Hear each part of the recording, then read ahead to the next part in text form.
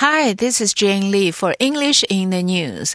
Today we're going to talk about a very appropriate phrase for now, and that's on pins and needles, 如坐针毡。这个中文的翻译几乎是跟英文的这个 phrase 完全一样的意思哦，因为 pins 是别针， needle 是缝衣服的针，那你坐在 on 就在什么什么之上，你坐在别针啊、缝衣服的针这些上面，那你可是坐不久的，所以它的意思就是如坐针毡，或是这个坐立难安，非常焦虑的那种感觉，这个叫做 on pins and needles.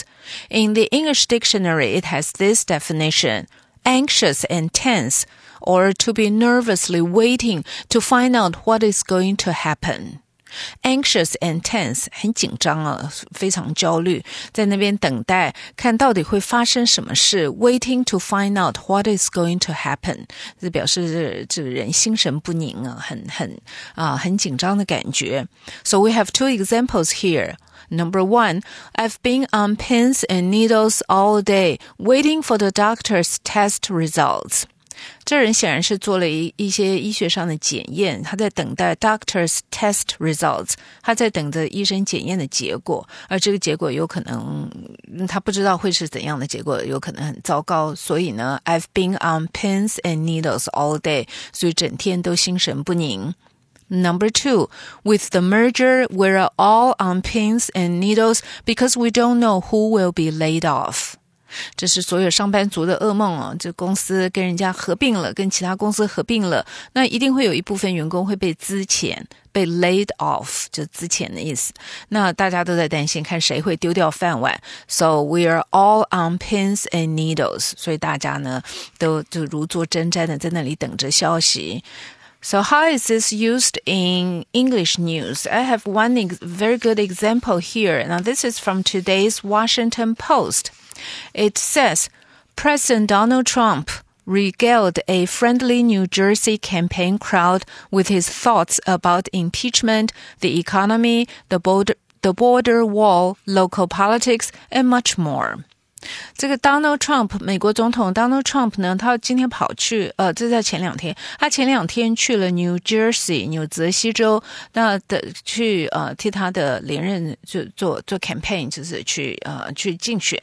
那他的这底下的观众当然都是对他，就是他的支持者，当然所以呢对他很友善的。那他就高高兴兴的谈到各种各样的议题，包括他对 impeachment 对弹劾的批评，对美国经济的这个夸耀，因为美国经济最近这一段时间表现得非常好。The border wall 这是非常争议性的议题，就是 Trump 希望在美国跟墨西哥边界上要盖一个高墙，避免非法移民跑进美国。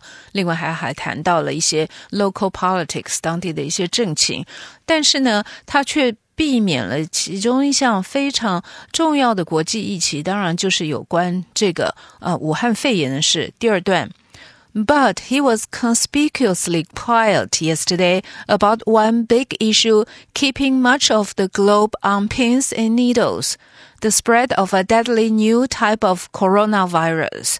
It has killed more than 210 people in China, sickened thousands more there, and led to a handful of confirmed cases in the U.S., including the first U.S. case of person-to-person transmission reported Thursday by health officials.他讲了这么多，但是对其中一项让全球都坐立不安的议题却很明显的保持缄默，所以他这地方是在英文里面就是 keeping much of the globe on pins and needles。这个 issue 呢，让全球 globe 就全球，让全球都如坐针毡的议题 Trump 却没有讲话。那这个议题是什么呢？就是 the spread of a deadly new type of coronavirus， 就是一种新型的这个病毒 virus 是病毒，这是新型的冠状病毒，而它传播的非常快。那这个川普总统却避免讨论这一项议题。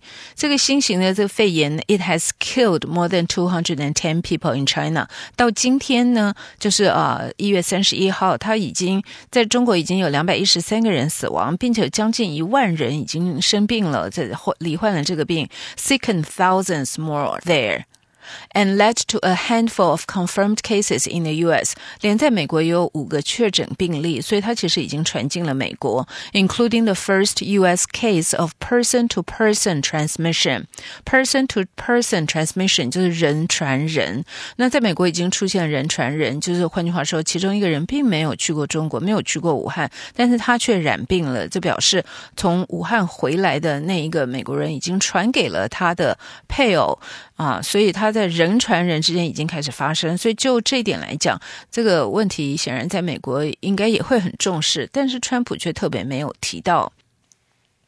We have another example here, and this is from CNN. Last year, in mid-2019, the title of the report says, Missourians wait on pins and needles to see if legal abortions will vanish from their state.